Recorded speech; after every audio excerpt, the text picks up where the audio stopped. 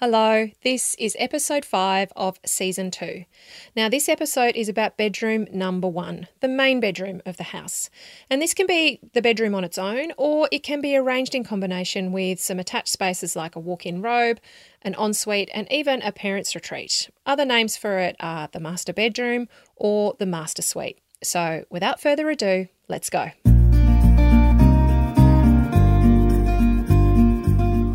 Welcome to Get It Right with the Undercover Architect. This is the podcast all about designing, building, or renovating your home. I'm your host, Amelia Lee. Think of me as your secret ally. I am on a mission to help you create a home that makes your life better, whoever you're working with and whatever your dreams, your location, or your budget.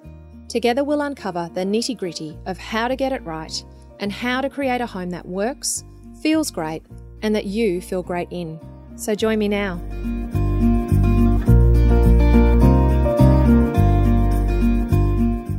In this episode, I'm going to be discussing the master bedroom. Now, it's no coincidence that the episodes I've been delivering are in a certain order, because in my experience working with countless families in building or renovating their homes, the key priorities will be this. They'll say, let's improve or create an awesome open plan living kitchen dining area that has a really great connection to outside. Now, let's get a second living space for some extra room and some sanity in our crazy family life. And let's create a beautiful bedroom for us, the grown-ups in the family, where we can escape the craziness that is our family. En-suites and walk-in robes, I'll be talking about those more in episode 6 and episode 7, so that I can give you a lot of detail around them separately.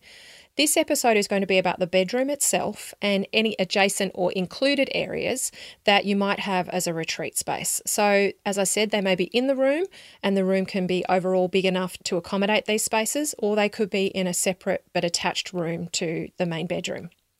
Of course, I'm going to be sharing the 4 Fs and how to use them to get it right in your main bedroom. And as always, I'll be identifying 3 key mistakes and 3 big design tips to help you design a beautiful master bedroom for your home. But actually, there's a lot of mistakes and design tips that are peppered right throughout this podcast episode, so listen out. And never fear, although we're talking about the main bedroom, I'm going to be keeping this G-rated. So there's something to know about this episode. A lot of what I'll be doing is sharing options that are available to you. I'll actually be asking a lot of questions in this episode that you can then ask of yourself, or you can discuss with your partner to work out the best design choices for you.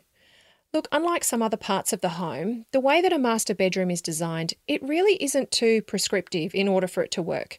There are of course some fundamental things that work and that don't, and I'll be taking you through those. However, so much of the design aspect of the main bedroom involves super personal choice. And as with your whole home, I really want you to design it with intention. Actually think about how you'll use it and then design it to suit you. So that's why I'm going to be sharing options and I'm going to be asking questions for you to consider so that you can determine the best design for you. Now, there are certain things that homeowners will always look for in a master bedroom. Of course, it needs to fit the bed, and that will usually be a queen or a king-size bed. It needs privacy and sound protection from the house itself and from the street. And most homeowners don't like their master bedroom getting too hot in the evenings before they're about to go to bed. But that's when we start to get more personal, because beyond this, the way that people use their bedrooms is quite different. And these are some of the requests that I've had for the design of a master bedroom. I've met clients who really don't spend any time in there other than sleeping and other nocturnal activities. So the idea of lounging in their bedroom or having a retreat space, it's just really odd to them. And so they just want to make it compact and useful and fit the bare minimum. There are other clients who need it to be the darkest room in the house. You know, often one of the couple will be super sensitive to any natural light, and that can include moonlight when they're sleeping. Or they may do shift work, and so they need to sleep in it during the day. Then there's other clients who really want a whole other lounge room in there, or a separate room or space for, say, a study or for scrapbooking or a sewing room or something like that. The idea is that when it's within the bedroom zone, it's actually totally off limits to the rest of the house and particularly to the kids. So they can have stuff spread out permanently and then they can just jump in and out of that activity when they get the time without having to unpack everything and then put it all back away to keep it safe. Now, some clients also have it as definitely a no TV zone. They're really adamant about that. And then others want the opposite. They want a really big TV for really comfy viewing from their bed or from a lounge or retreat space, either nearby it or attached to it. I've had couples who want two master bedrooms as well, because they'll live together, but they sleep separately in different bedrooms. And often one will be a light sleeper or do shift work. And so for them to actually be able to get good night's sleep and be harmonious as a family, they've made a decision to sleep in two bedrooms. And so they'll want two proper master bedrooms that are kitted out as master bedrooms. And I've even designed master suites with small wet bar areas, so little bar areas that have got a bar fridge in them for wine, for coffee making, for champagne. I kid you not, this is the kind of range of requests and variety of options that are available for a master that I personally have heard and helped design. And I've had colleagues tell me stories of lots of other options as well. So what I'm essentially saying is this: create a space that suits you. Yep. Tick all the main boxes of getting the size right, the flow, the feel, how it gets furnished, but don't get caught up in it needing to be everything to everyone. It's a super personal choice when it comes to your master bedroom, and if you make these choices with thought and intention, then you can make your master bedroom suit you. Okay, so where do we start? Remember, we start with feel. Now, I really should have called this the 5 Fs, shouldn't I? I think everything should start with feel and, how you want to feel in your home and how do you want your home to feel. So for me, it kind of goes without saying. So your master bedroom. Now, these are some of the feelings that I hear from homeowners.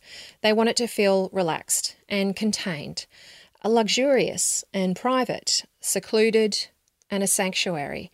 They want it to be the grown-up zone of the house because really the rest of the home feels like it's monopolised or largely impacted by choices that are made for the whole family or for children specifically. So do these feelings sound like what you're thinking for your master bedroom, or is there something else? Now, remember to write it down, okay? Let's move on to functionality. Now, of course, master bedrooms are for sleep and it can be for a bit more, but sleep is the main function. So secondary functions include these though, all right? We can look at using it as a sitting space or a lounging space and another kind of living space in your home where you can relax and watch TV. And secondary functions will also relate to how much this room is actually used by others in your family. So in some family homes, the master bedroom will actually double as a nursery space for when babies are really little and you want them, even when you've got the space to put them in a separate room, those early few months you actually want them right by your bed by choice. Some master bedrooms are also a special place that kids know that they don't have access to on a regular basis, but they do for certain things. I've got a friend whose kids know that Sunday morning is the time that they all get to pile into mum and dad's bed and they get to watch TV together as a family. So have a think about who comes into your master bedroom and how often. Is it going to be a space that you'll invite the whole family into, or is it going to be a private zone that is kind of off limits for kids?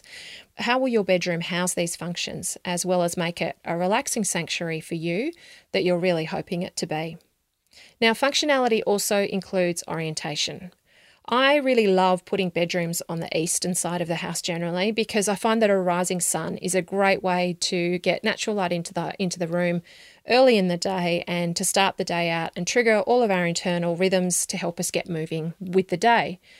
But some people don't like that, and south is a really brilliant orientation for bedrooms because it will give you that low glare, low heat load light without that direct sunlight.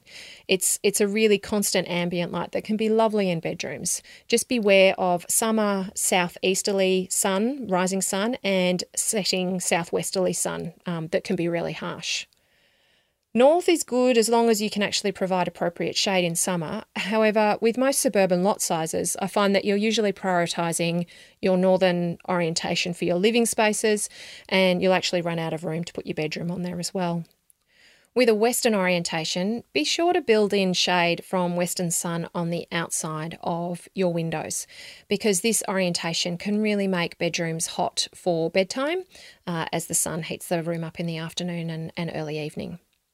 Now let's move on to talking about flexibility. Flexibility for the master bedroom is really about making it useful and enjoyable for these secondary functions. And it's not about totally overdoing the amount of space that you have in there, because really large master bedrooms can actually feel too big to then feel intimate and cozy, great spaces that you want to retreat to and feel sanctuary in and feel relaxed in. It can also mean that you actually don't make the space too specific for your own needs as an individual or as a couple, because those needs can change over time and you may find that you want to sell and not alienate too many future owners of the home. I really encourage you to think about these things. If you're planning a separate parents' retreat for your master suite or master bedroom area, do you need much extra space either within the bedroom or next to it, or directly attached to this bedroom for this parents' retreat space? And is this need for a parents' retreat, could it be satisfied instead with a big comfy armchair in the corner of your main bedroom in lieu of a whole extra lounge room for your home that might end up actually being your third living space in your home? Perhaps a lovely window seat that's built in or a built-in day bed could do the job of giving you somewhere that's actually not your bed that you can then stretch out and relax in and read a book or a magazine. If you're actually planning an off-limits retreat space like a scrapbooking room or a sewing room or a study or an office, think seriously about how off-limits you can actually be to your family. If you have young kids in your house, it's rare that you can actually completely remove yourself on a regular basis from being able to keep an eye on them and see what's going on. So, will creating this whole room for you to be off limits in actually mean that you don't get to use it that often because you can't actually be in there and away from your family? So just have a think about how often you will actually use it and whether you need a whole room dedicated to that, or perhaps could that be put into a desk that's built into a cupboard somewhere that can be closed up and kept safe and secure without it needing to be a room secured away and attached to your master bedroom. If you do need a really dark room to sleep in, I'd actually recommend investing in some really good block-out blinds that run in tracks around your windows. You can actually get nice tracks that sit quite concealed, and then you can run the block-out blinds down within those, and that will then prevent any natural light from coming in. But it gives you the flexibility to use the room and it be beautiful during the day as well. I'd also recommend putting a lock on your master bedroom door. In family homes, I recommend locks on the master bedroom and on the bathrooms and toilets, and then potentially if you've got a home office. But I don't recommend putting them anywhere else on any other rooms in the house.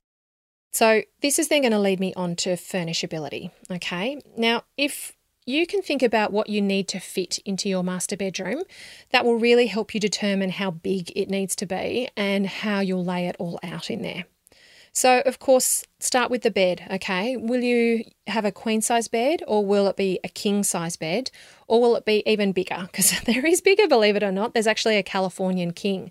So don't forget the size of that bed also with bedding on it. I see a lot of homeowners make this mistake because doonas and bedspreads and duvets and those types of things, they do actually make beds a fair bit bigger, which can then catch some homeowners out when they're putting them into their bedrooms. So have a think about what type of bed you'll have as well, in terms of whether it'll have a headboard on it or it'll be sitting on legs and off the floor. All of those types of things sort of change the amount of room that it needs to accommodate it. And what else will go into the bedroom? Will you have bedside tables? Will they be loose, or will they be built in and perhaps fixed to the wall, or will they be part of the headboard? Will you have a separate set of drawers or a console of some sort? Some people like to have another piece of furniture. Sometimes there'll be a family heirloom as well that might, be a beautiful set of drawers or a cabinet that needs to go into the master bedroom. So make sure that you've provided space for it. Do you want a dressing table in there? Are you the type of person who sits down at a dressing table to do makeup and put your jewellery on, or is that something that you'll do in the bathroom? Do you want a TV in there, and how will that TV be housed? So all of these types of things really map out what's got to fit into that room so that you can make sure that you're not squeezing it in. If you're planning a retreat space, what do you see in that? If you don't have the room, at least try to create a little space for a comfy chair or an ottoman or something like that. It can go in a corner, or you could even put like a long ottoman at the foot of the bed. It can actually make the master bedroom feel quite luxurious if you don't have to sit on the bed itself in order to do certain things. So if you could sit in a chair in the corner, and it makes it feel special and different to you actually sort of stretching out on your bed. Now, I'll share some mistakes and tips about furnishability further on in this podcast when I talk about my 3 main mistakes and 3 main design tips. Now, let's have a think about flow. So, flow for your master bedroom is about how the room itself is arranged, and it's also about where in your home you put your master bedroom. So, let's firstly talk about where it's placed in your home, okay? So some homeowners want their master bedroom near the front door, and this is for a couple of reasons. So one will be that it means that they can easily drop things off as they arrive home. They can go in and get changed and put down bags and shoes and things like that in their master bedroom, and it'll be tucked away in there. Another is because they want to monitor movement in and out of their house, particularly as their kids start to get older into their teenage years, and make sure that they're understanding when their children are leaving and arriving in the home. Some homeowners actually want the bedrooms all together in one part of the house and upstairs and away from the front door. And they'll do that because they have small children or they're about to have kids, and they don't want their kids having too far to travel in the middle of the night to find them and their bedroom. And they'll also want to be able to access, say, a baby's nursery for night feeding fairly easily as well. Other homeowners will want their own bedroom completely separate from their kids' bedrooms and actually secluded from everywhere else in the house, so it feels really private and separate and not part of the main movement of the house. So what do you think is going to suit you? You know, one of the trickiest things can be thinking about what you need now versus what you might need in the future. So I'm going to help you with that in a bit as we talk about design mistakes and tips as well. Now, when you're thinking about flow within the room and immediately to the room as well, consider this. What do you see as you approach the master bedroom? So as you're arriving at the door of the master bedroom. And as you move into the room, how do you move into the room and then around it? Again, I'm going to talk more about design mistakes and tips to sort of explain what can go wrong and what you can do to get it right in these scenarios. But I think for this room to feel luxurious, it doesn't actually have to be big to do that. It's really about not overstuffing it with furniture and making sure that the movement around the room feels spacious and generous. So think about as well, what do you want to see and not see from within this room? Windows and doors openings can be positioned really to promote privacy within the room and allow views out and get natural light in, but also prevent views in when you want to keep your room being private. If you have a think about high slot windows, for example, or using obscure glass in, say, an awning window or a louvered window so that you can control the views out, particularly if your bedroom's being located on a side wall and its view is of the neighbour. Now, let's dive into those 3 key mistakes that homeowners make. Mistake number 1 is forgetting the circulation space required in this bedroom. This happens when homeowners put an oversized bed in with a narrow space on either side of it, and they'll forget that the bed will be bigger with bedding on it, and it means that the whole room looks and feels small overall. And what also goes wrong here is if you have en-suites and walk-in robes that are being accessed from the bedroom and you don't leave enough wall space between any openings to put the bed head with bedside tables either side, and you'll end up then actually squeezing the bed on a really narrow wall between door openings, and it never feels spacious and relaxing because the bed's only just managing to make it there and you're constantly moving past it to get into these other rooms. I'm going to talk a bit more about how to arrange walk-in robes and en-suites in association with your master bedroom as we talk about those spaces in episodes 6 and 7. So have a listen out for those. But there's a few things to be aware of about how you access those rooms to make your master bedroom feel great as well. Mistake number 2 is actually arriving into the master bedroom either on the side of the bed or on the head of the bed. And this is an instant spaciousness killer in a bedroom, and particularly in your master bedroom, because the bed in your master bedroom is usually the biggest bed in the house. So don't arrange the entry into your master bedroom so that it has you actually walking in on the side of your bed or beside your headboard, okay, or the head of your bed, because you'll actually cut off long views across the room, or you'll create an immediate circulation challenge because you'll have to circumnavigate the bed to move in and around the room as you walk in the door to it. Mistake number 3 is not privatising the view into the room. And I mentioned this briefly in flow, but this becomes particularly relevant if your bedroom is located near your front door or it's part of the entry path into your home and as people move towards your living spaces. We actually have this innate perception that master bedrooms are a really private zone of our home. And I don't know about you, but it's not often that you're taken sort of into the master bedrooms in friends' homes unless you're actually on a specific tour. So, and they're deliberately showing you around. So it's not a room that you just randomly walk into in and out of in a house, that you're not living in. And as visitors, we generally consider this room off limits.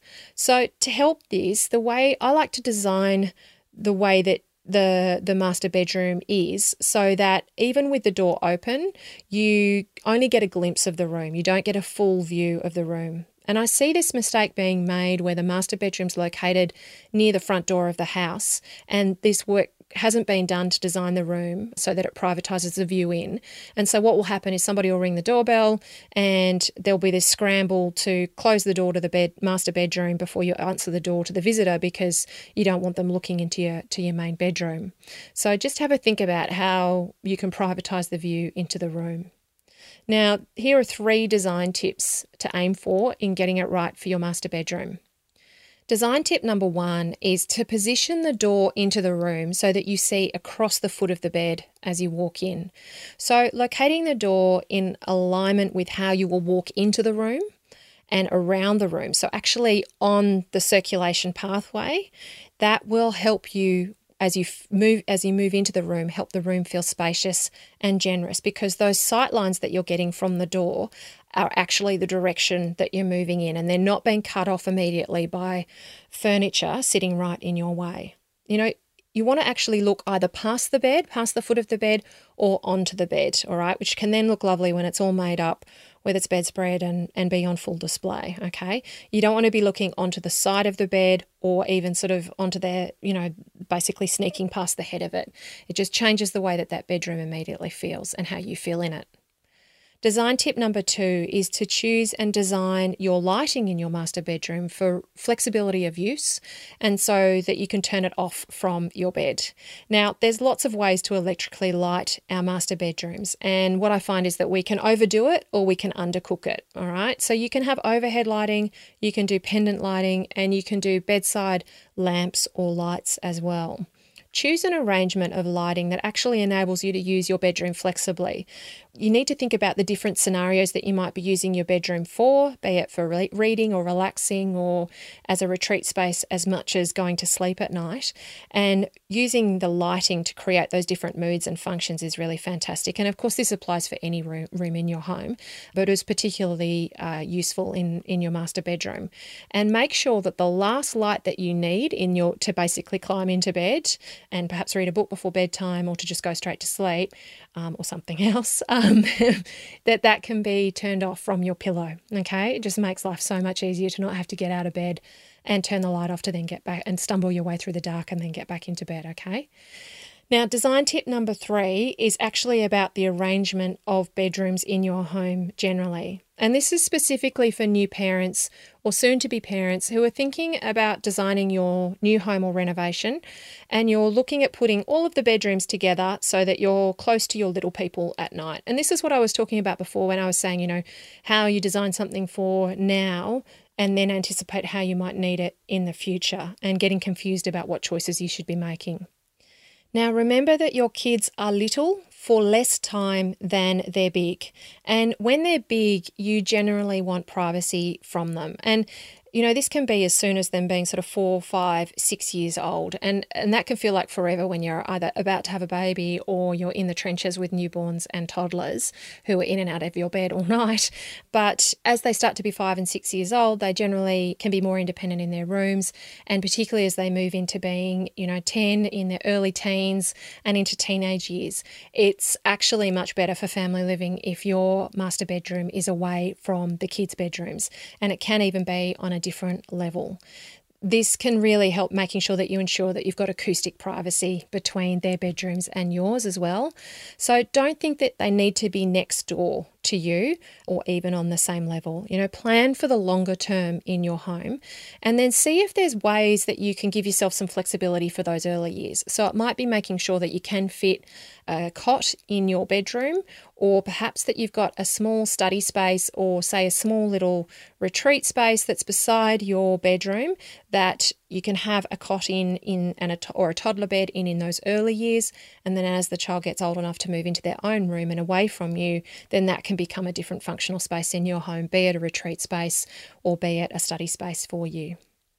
Now, that's it for master bedrooms. Now, remember, I'm going to talk about bathrooms and en-suites and also powder rooms in the next episode. And then we're going to look at walk-in robes and wardrobes generally, as well as linens, mudrooms and laundries in the episode after that. Okay, so that's going to be episode 6 and episode 7. So there's so much to learn when you're looking at how to get it right in each room of your home, isn't there? But I really hope that you're enjoying the journey of this season of the podcast and that you're finding it super helpful. So until next time, bye. Thank you so much for joining me here at Get It Right with Undercover Architect. If you're wanting to learn more about how to design a home, I've actually created a special 5-step e-guide to get you started. It's free and you can get your copy now. It's called How to Design a Home, 5 Simple Steps to Getting It Right, and you can head to www.undercoverarchitect.com/home design to get your free copy emailed straight to your inbox, and I'll put that link in the show notes. If you've enjoyed listening to the podcast, please head to iTunes and subscribe, because that way then you'll be the first to know about new episodes and you'll also help others like you find out about this podcast. I'd really love it if you could leave a review too, please, because it'll tell iTunes to share this podcast with other homeowners like you. And if you have friends or family planning their future homes, please let them know about the podcast as well. Everyone who is renovating or building can then get support in getting it right. This has been Amelia Lee from Undercover Architect. Thank you for tuning in and for letting me be your secret ally. Looking forward to next time. Bye.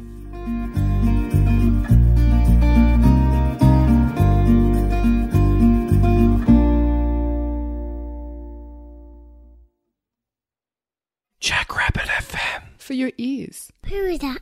Hi, Puck.